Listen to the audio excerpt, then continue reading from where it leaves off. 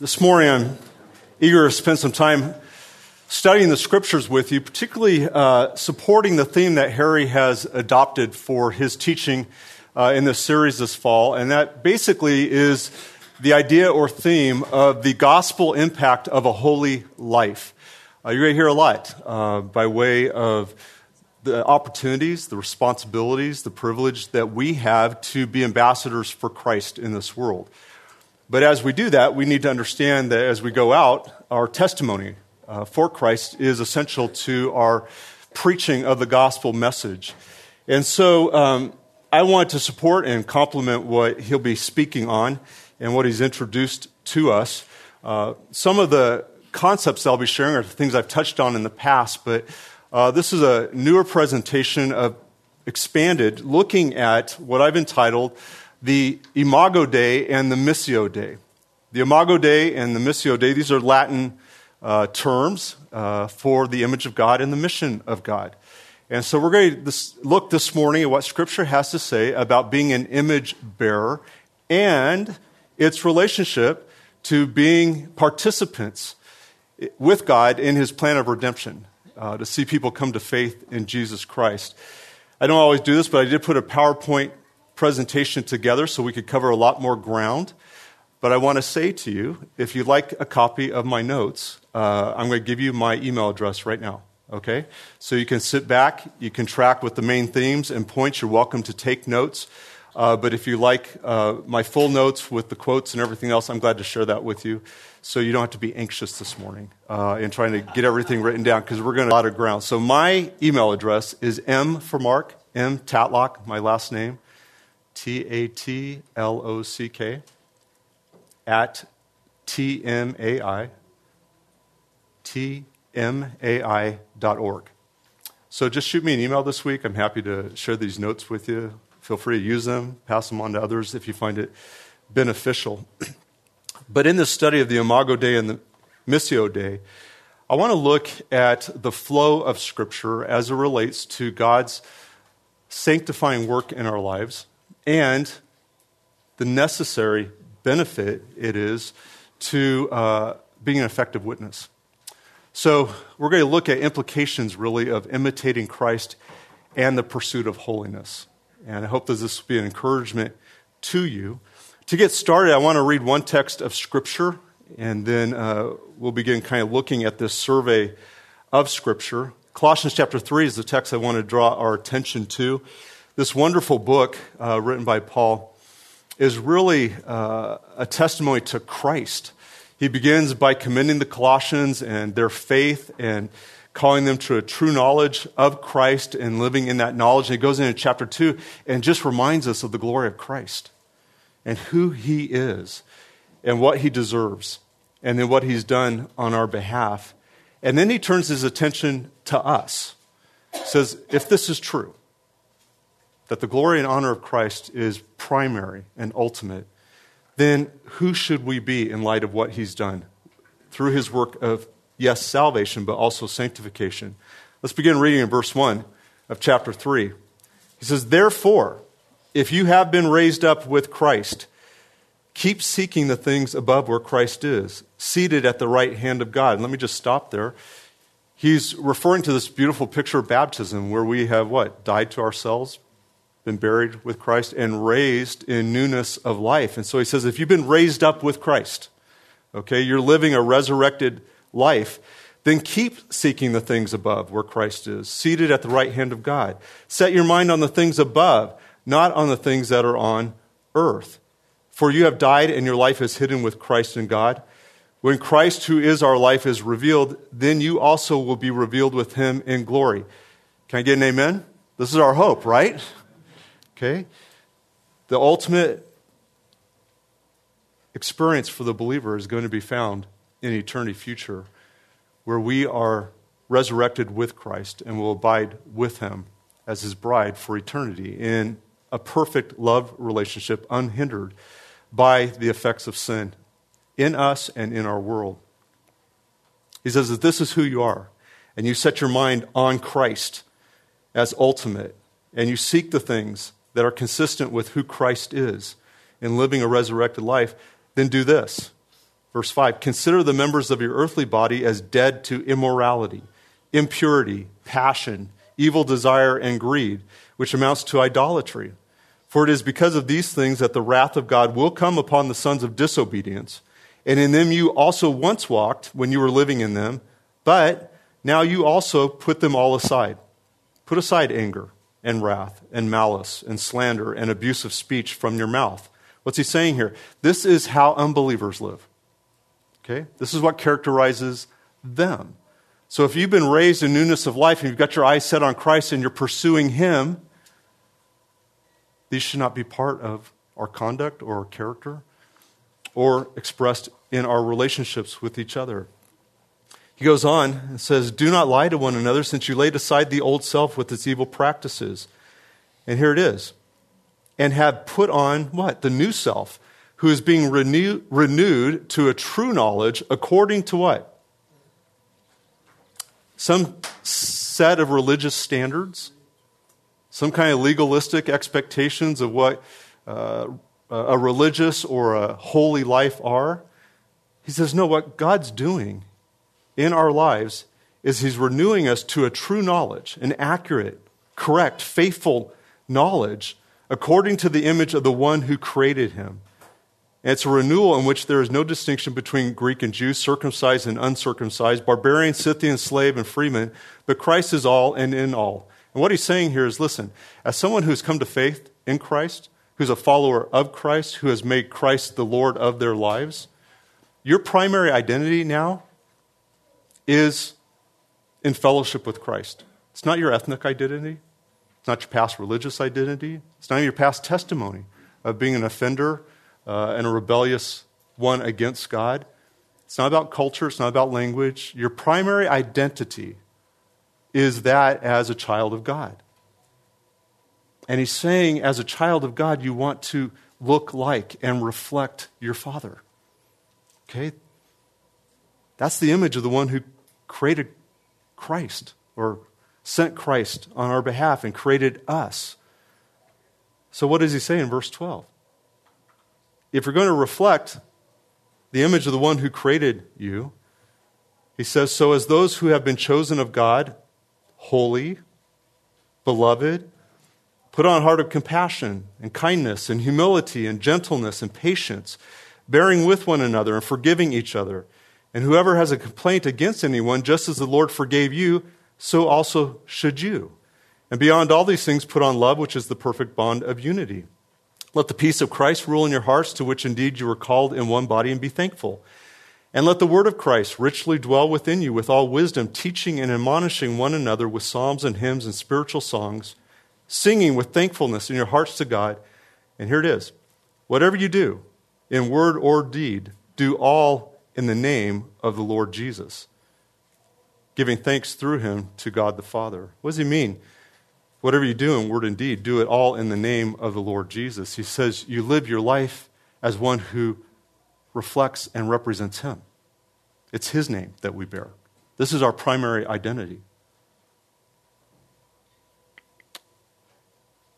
This is a wonderful text of Scripture that talks about the promise of God's sanctifying work in our life, of making us holy, making us like Christ, so that as we live with his name upon us, we can represent him in the way that we can conduct ourselves.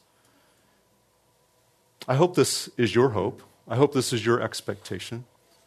Not that you are going to try to do this in your own strength. Scripture warns us against that. That leads us into a path of legalism and focus on self and attempting to take merit or claim merit, that we can do these things in our own strength.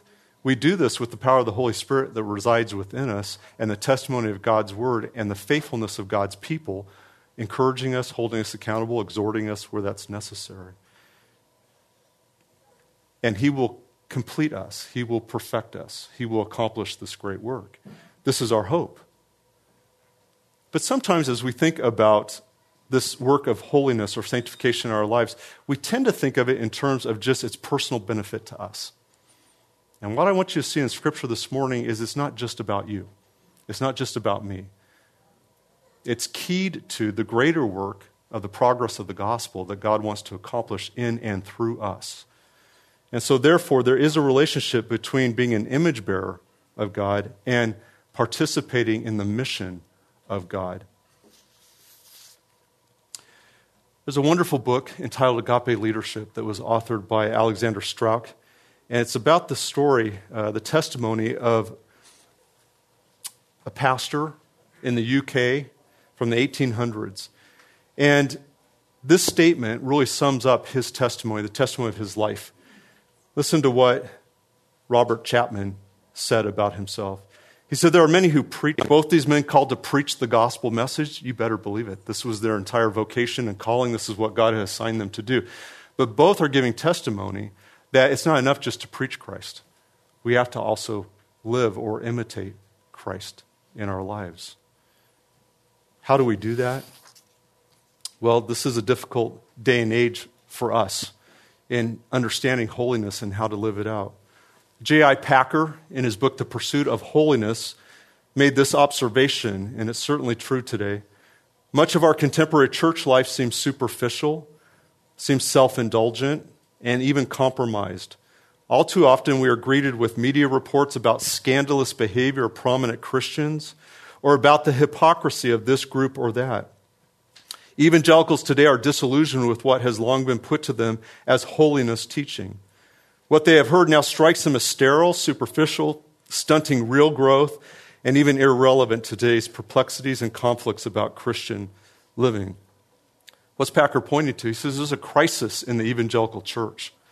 There's people who claim to be believers, but the way that they live is far from imitating or reflecting the character of Christ. They even might think, well, the principles of Scripture, the example of Christ, it's not relevant to today. I need to accommodate. I need to adapt. I need to find a way to really make the church attractive. I need to make the church something that's accessible and convenient.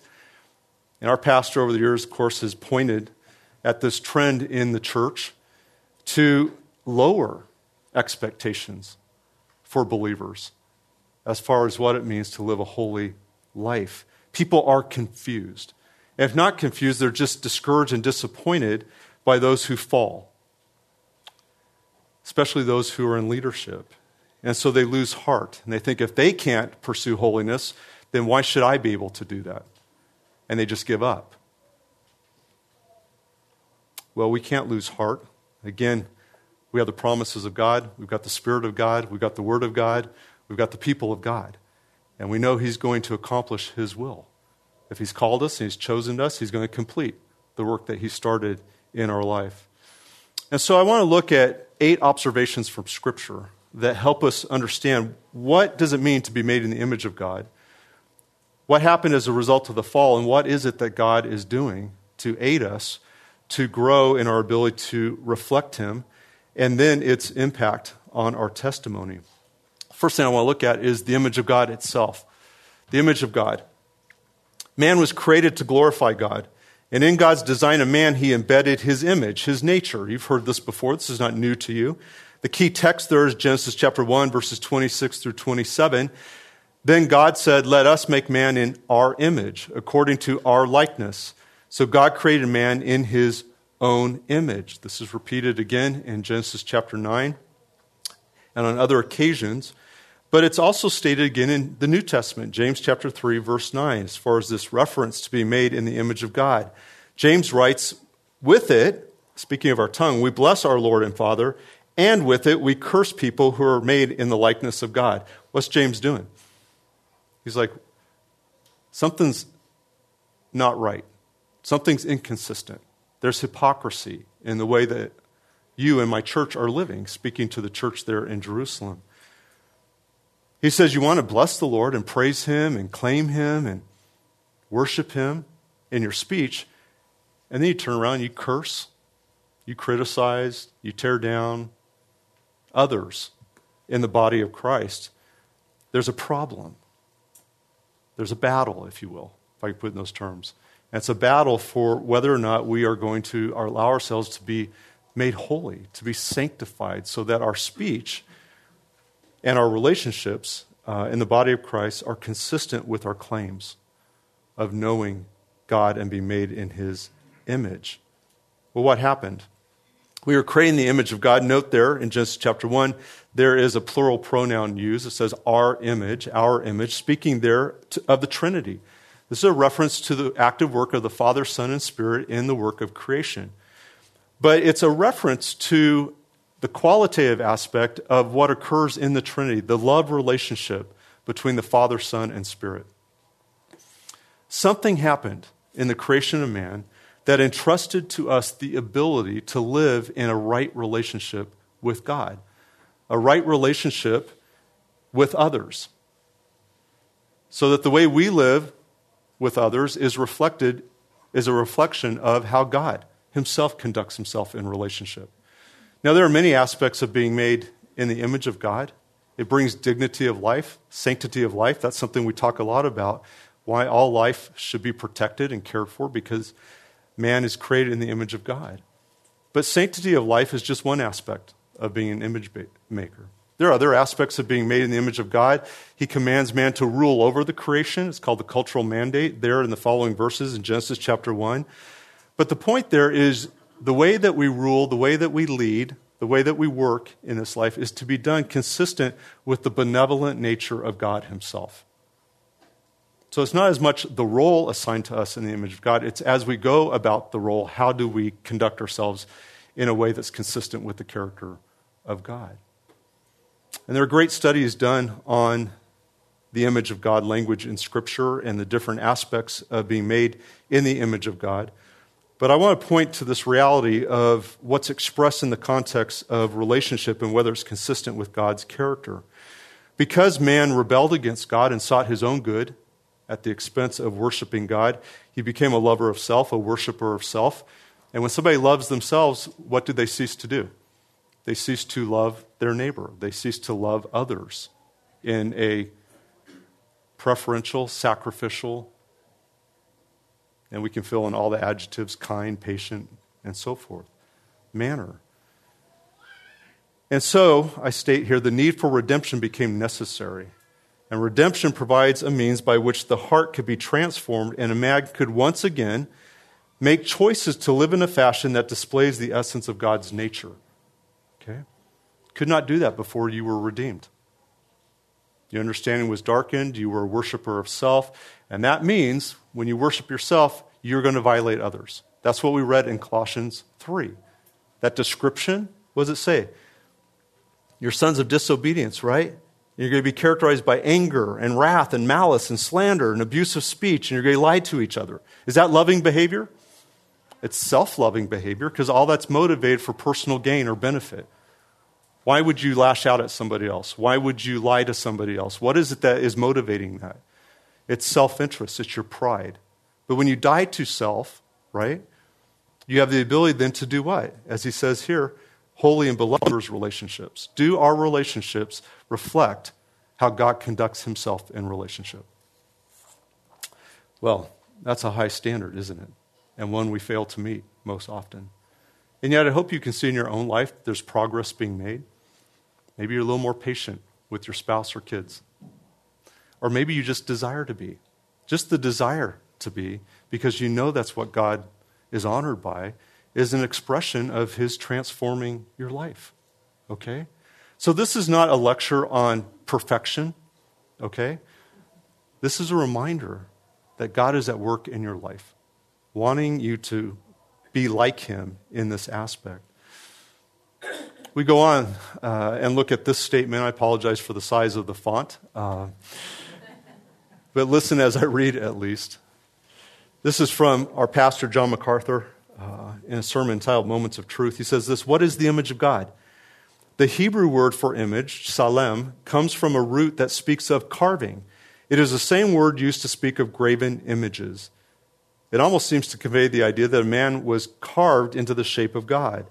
It suggests that God was, in essence, the pattern for the personhood of man. That is not true of anything else in the space-time universe.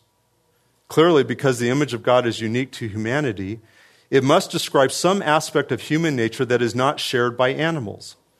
It isn't talking about biology or physiology. It certainly isn't a reference to the way that we look as creatures made of flesh and bone. After all, God is spirit, and a spirit does not have flesh and bones.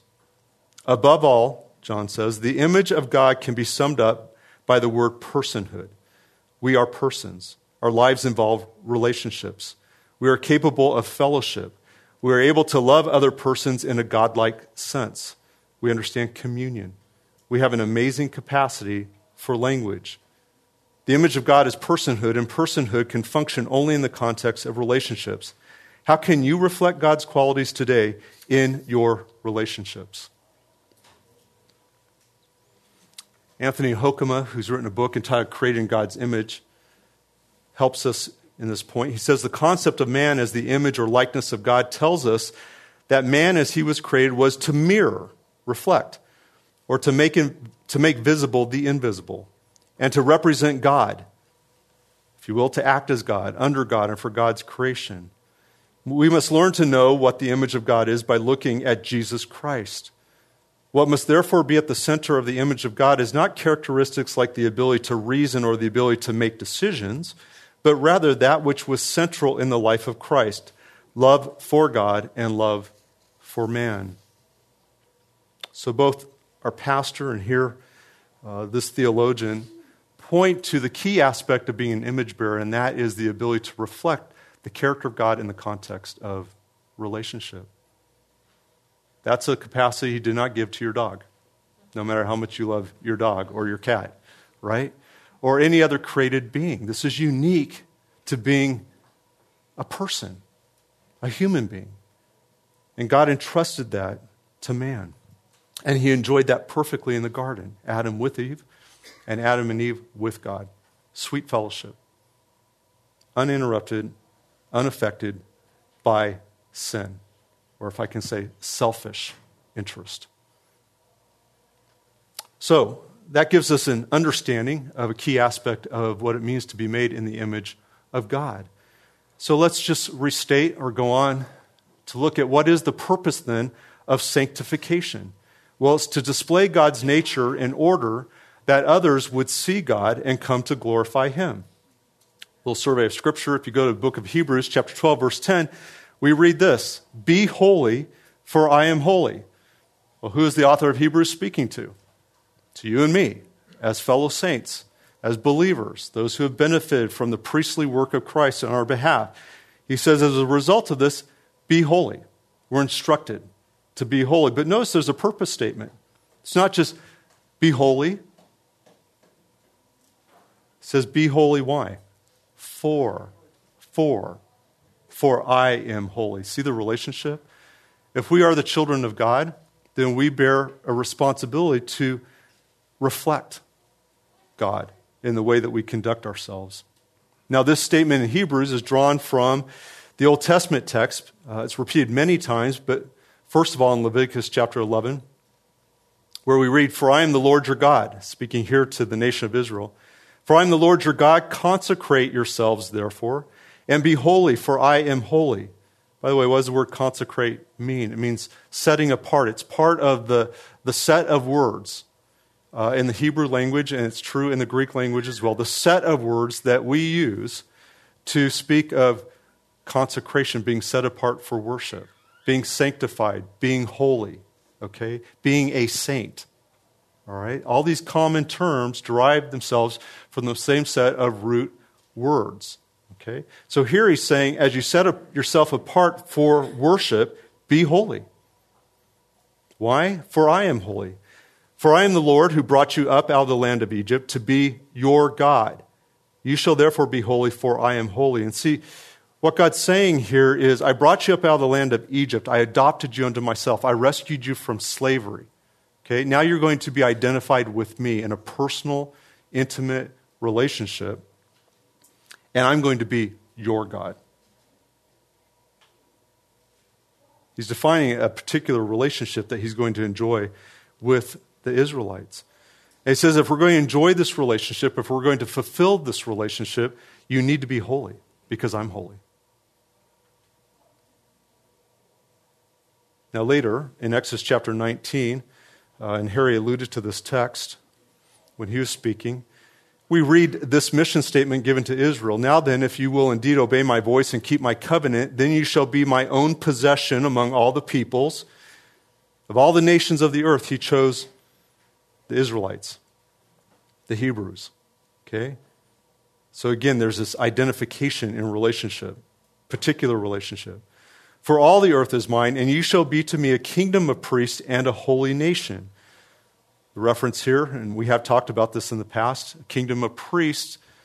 Priests function in a mediatorial role, a reconciling role between sinners and a holy God. If you listen carefully, last Sunday, Pastor John preached this clearly. It was a wonderful sermon, but he was speaking to what was the role of Israel in the Old Testament, to be a light to the Gentile nations, to fulfill their testimony before the Gentiles. Kingdom of priests. But you can't fulfill that role of being a mediator or a reconciler of sinful people to a holy God unless what? You're holy. You commit yourself to living your life in such a fashion that you live with my character. And here we see those two ideas linked together.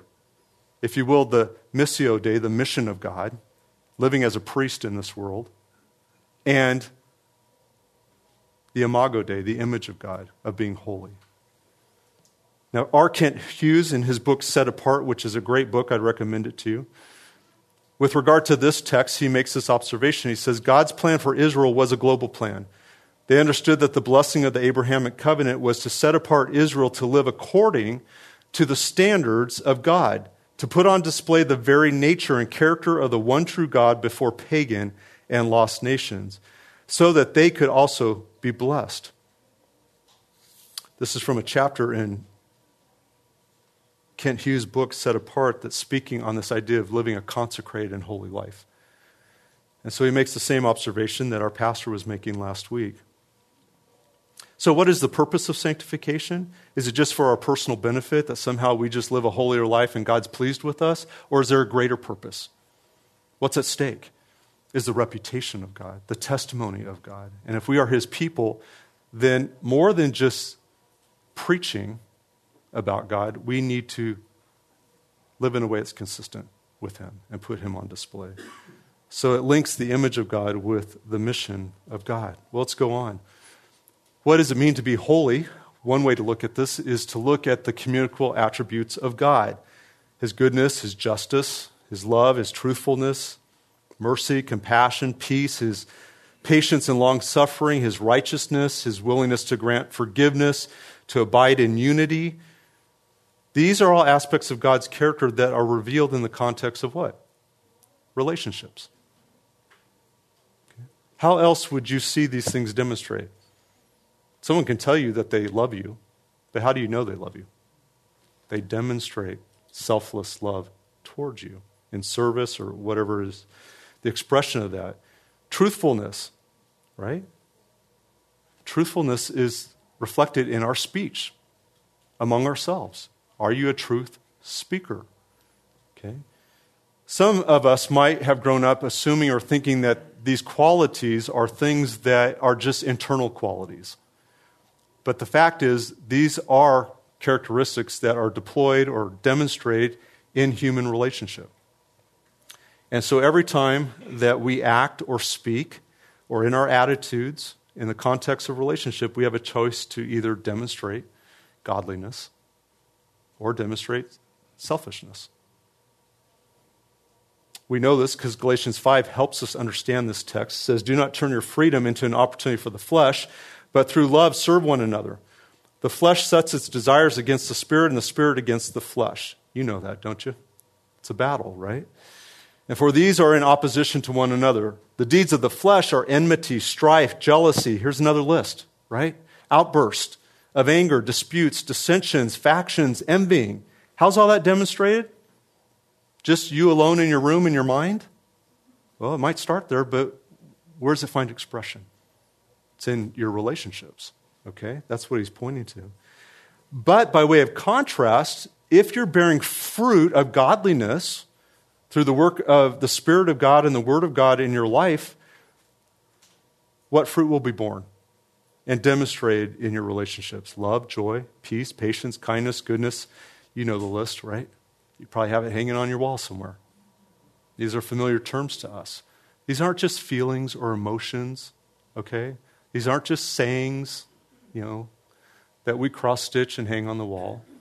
This is the reality of what my wife's going to experience from me today when we go home. And am I going to behave in a way that's godly or not? Okay?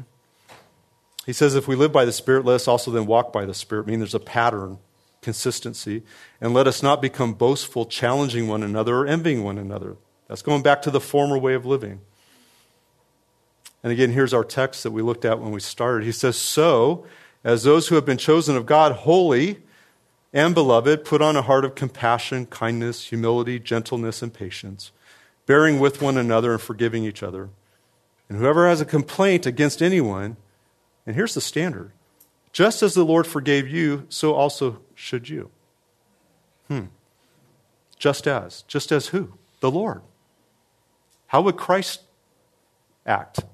How does God act towards us? That's the standard for us. Another place that we see this exact principle is in Matthew chapter 18. And it's that great story of the slave who's forgiven a great debt, right? And then he turns around and he won't forgive his fellow slave a small debt. And what does Christ say in telling that story? Should you not also have had mercy on your fellow slave? How? What's the standard? In the same way, just as I had mercy on you. Have you been shown mercy by God? That's the standard as to how you should show mercy to those that you're in relationship with. See it again here in Luke chapter 6. It says, but love your enemies and do good, and you will be sons of the Most High. See the identification there, sons of the Most High? For he himself is kind to ungrateful and evil men. So be merciful, just as your Father is merciful. Do not judge, and you will not be judged. And do not condemn, and you will not be condemned. Pardon, and you will be pardoned. What's he saying here? It's not if you don't judge and don't condemn and pardon others, then God won't do that to you. What he's really saying is because God's done this for you, treat others in the same way. Grant them pardon. Be quick to bless, not condemn. To forgive and to pardon. They will pour into your lap a good measure, pressed down, shaken together, and running over. This is God's mercy demonstrated to us. For by your standard measure, it will be measured to you in return. Aren't you thankful that God doesn't just demonstrate mercy towards us the way we demonstrate mercy towards others? That would be a frightening reality for us. It's convicting. Well, let's go on. Speaking of these wonderful characteristics and attributes of God that he wants to accomplish in our own lives, John MacArthur in his book, The Freedom and Power of Forgiveness, makes this statement. Man is never more like God than when he forgives. Isn't that a great statement? Man is never more like God than when he forgives. What's John saying in this book? He's talking about the significance of forgiveness, and he's rehearsing the forgiveness of God on our behalf, and then he's trying to help shepherd the church in how do we live this out and demonstrate it towards others. And so he picks this particular expression of God's character of granting forgiveness, and he says when we do this, we're never more like who? Like your neighbor? Like your spouse? No, like God. This is an aspect of being an image bearer and reflecting God. The problem is fleshly behavior displays selfish, destructive behavior in a relational context. Amen? Is that true? We've all done it, and we've all been the recipients of it. And we live with fraction-broken relationships that require forgiveness, right? The fruit of the Spirit results in godly or godlike selfless behavior within a relational context. Isn't it beautiful when forgiveness is sought and granted and a relationship is restored and reconciled? When that occurs, that's a small picture of the greater truth of the gospel. What's also true is if we don't do that, we rob the world of those pictures of the greater truth of the gospel. So it's of great concern to God in how we conduct ourselves. Robert Chapman, again, who we cited earlier, said this: to forgive without up and kind, humble way is a high exercise of grace. It is imitation of Christ. You have that ability today in the strength of the Spirit to put Christ on display. I don't know today if you harbor resentment or hurt from somebody, and you need to seriously consider how Christ has forgiven you and what it would require of you to grant forgiveness to somebody else. I promise you, nobody's offended you more than you've offended Christ. You're not going to outdo him in the forgiveness category. Okay? Well, let's go on. Let's talk about Christ himself. And you look at the testimony in the New Testament of Christ in the incarnation, Christ taking on the form of man and revealing the Father and his nature to a lost world. We read in John chapter 1, the Word became flesh and dwelt among us. We saw his glory. Glory what? As of the only begotten Father, full of grace and truth. And then this statement's made. It's amazing. No one has seen God at any time. The only begotten God, who is in the bosom of the Father, he has explained him. The term there is talking about a mystery revealed. Okay? You've not seen God. No man has seen God. But we see God in Christ, in human form. And this is a fascinating reality. We, okay, who are made human beings in the image of God, but because of sin, violate the demonstration of God's character. What happens here? God himself takes on the image of man and then reveals godliness in the way that he lived. Why is Christ the perfect example for us? Because he shows us what it's like to live a godly life. And so, John can say in chapter 13, love one another, or Christ can say in John 13, love one another even as I have loved you. By this all men will know that you are my disciples. Wow, what's he saying there? The way you conduct yourself in relationship is either going to affirm or deny that you truly are a follower of me. And we're back to that idea of the Imago Dei and the Missio Dei. There's a connection. Okay? Chapman, who I want to cite again, says God is love. His children please him only so far as they are like him and walk in love. And then we begin to understand the testimony of Christ, such as in Matthew chapter 20, where we read, just as the Son of Man did not come to be served, but what? To serve, and to give his life a ransom for many. We could go on. We see in Philippians chapter 1, Paul says, conduct yourself in a manner worthy of the gospel. What does that mean? Consistent with the testimony of the gospel. What's the testimony of the gospel? It's a testimony of a God who forgives man, a God who shows mercy and compassion and kindness and love. That's what we preach, don't we, when we tell people the gospel? You're an enemy, and you're loved. You're undeserving, but here's what God's going to offer you, a free gift that you don't deserve. And so he says, conduct yourself in a manner worthy of the gospel. And then in chapter 2, you know this text, but I want you to see the flow. He says, complete my joy by being of the same mind. The same mind with who? Not just with each other, but he goes on to say with Christ. Having the same love, being in full accord and of one mind. Do nothing from selfish ambition or conceit, but in humility count others more significant than yourselves. Let each of you look not only to his own interest, but also to the interest of others. And having this mind among yourselves, which is yours in Christ Jesus, who though he was in the form of God, did not count equality with God a thing to be grasped, but he emptied himself by taking the form of a servant, being born in the likeness of men. So we talk about Christ and his testimony in Scripture. He is our example. He shows us what it means to live a godly, holy, sanctified life. Well, what about us? If you look at the concept then of discipleship and how this relates to being an image bearer, we understand that we are to imitate Christ's character as a reconciled image bearer, one who once again is being made able to do what he was created to do. And we read these texts. Ephesians 5:1 says, therefore be imitators of God as dear children, and walk in love as Christ also has loved us and given himself for us. 1 Corinthians 11:1, we read, Paul writes, imitate me. But is he the standard? No, what does he say? Imitate me just as I also imitate Christ. And again, our text that we begin with, Colossians 3, and have put on the new self who's being renewed to a true knowledge according to the image of the one who created him. Another expression of this is found in 1 Timothy chapter 2. For the grace of God has appeared for the salvation of all men, training us to renounce irreligion and worldly passions, and to live sober, upright, and what? Godly, godlike lives in this world, or consistent with the character of God.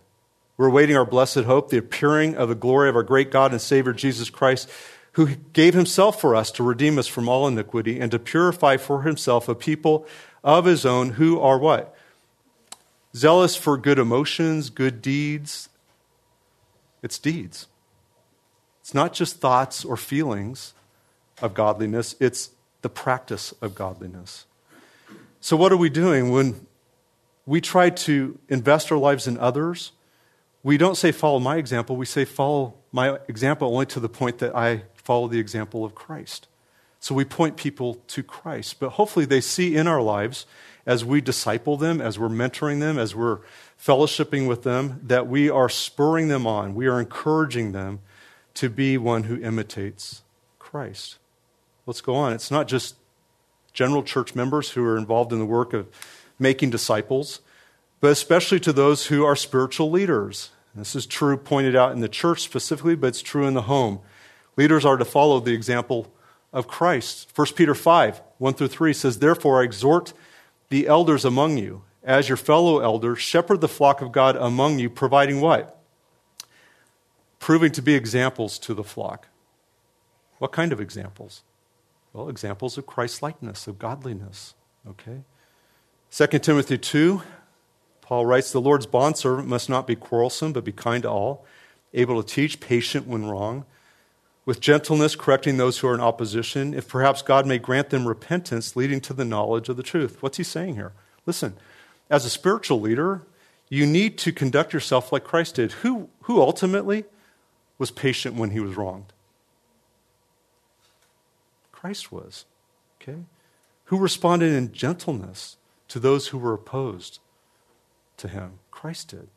Okay? And he says, in doing so, you put the focus on the truth and not on your personal conflict. Okay? And that is what allows them to contend with the truth that can result and lead to repentance. Okay? Sometimes we can be proud in our adopting an argumentative spirit about the truth. We can debate and we can be antagonistic in that and argumentative. But what we do sometimes in that case is we provoke the unbeliever or the person who's in the flesh to respond in kind. And then it's not about the principle of the truth, it's about defending your position. But if you respond in gentleness, you take yourself out of it and say, that person may be angry, hostile, but say, look, I care about you. Okay? I just want you to know what God's word says. I want you to see who God is. Okay? Then you don't become the object of provoking them in their flesh. They have to contend with the truth. And those of us in spiritual leadership, and many of us are, in both the church and the home, need to make sure that we conduct ourselves in this manner.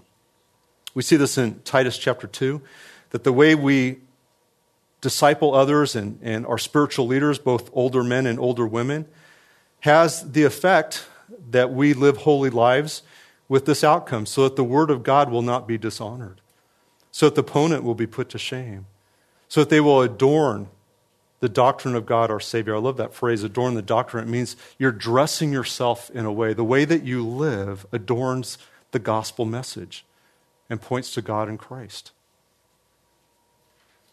If not, the opposite is true, isn't it? And this comes down to our next point, our last point, the church's witness. The conduct of the body of Christ either reflects or distorts the testimony of Christ. We see the same author who authored John chapter 1, speaking of Christ, who took on flesh and revealed the Father to us, here's what he writes later in life. 1 John chapter 1, the one who says he abides in him ought to walk, what? In the same manner as he walked.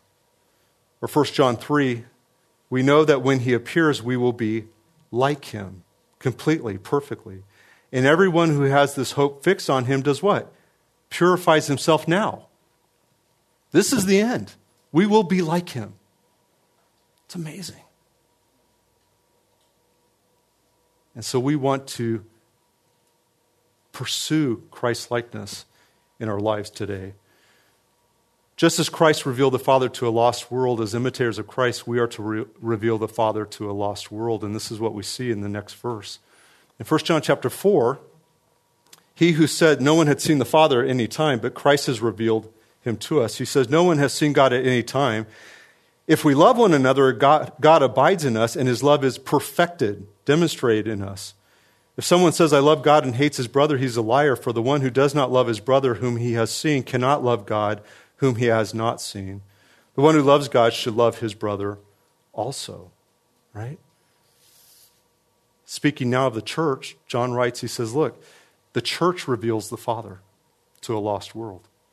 If you live in a way in relationship that reflects his character, they see God in us.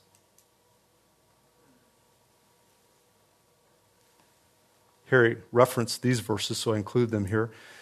Talking about the church's witness and the image of God, we either reflect or distort the testimony of Christ. 1 Peter chapter 1 says, therefore, prepare your minds for action, keep sober in spirit, fix your hope completely on the grace he brought to you at the revelation of Jesus Christ. But like the Holy One who called you, be holy yourselves in all your behavior, because it is written, you shall be holy, for I am holy. We've talked about that already, and here Peter repeats the same principle. He goes on to say, though, in chapter 2, you're a chosen generation, a royal priesthood, a holy nation. He's repeating that language from Exodus 19, spoken to Israel. Why? That we may proclaim the praises of him who called you out of darkness into his marvelous light. If this is true of you, you've been rescued from darkness, keep your behavior excellent among the Gentiles, so that they, because of your good deeds, as they observe them, glorify God in the day of visitation. He goes on to say later, to live your life demonstrating the excellencies of God. It's not keep your behavior excellent in some general standard. It's referring to the character of God, the excellencies of God. And then in chapter 3, he goes on to sum it up. All of you be harmonious, sympathetic, brotherly, kind-hearted, and humble in spirit, not returning evil for evil or insult for insult, but giving a blessing instead.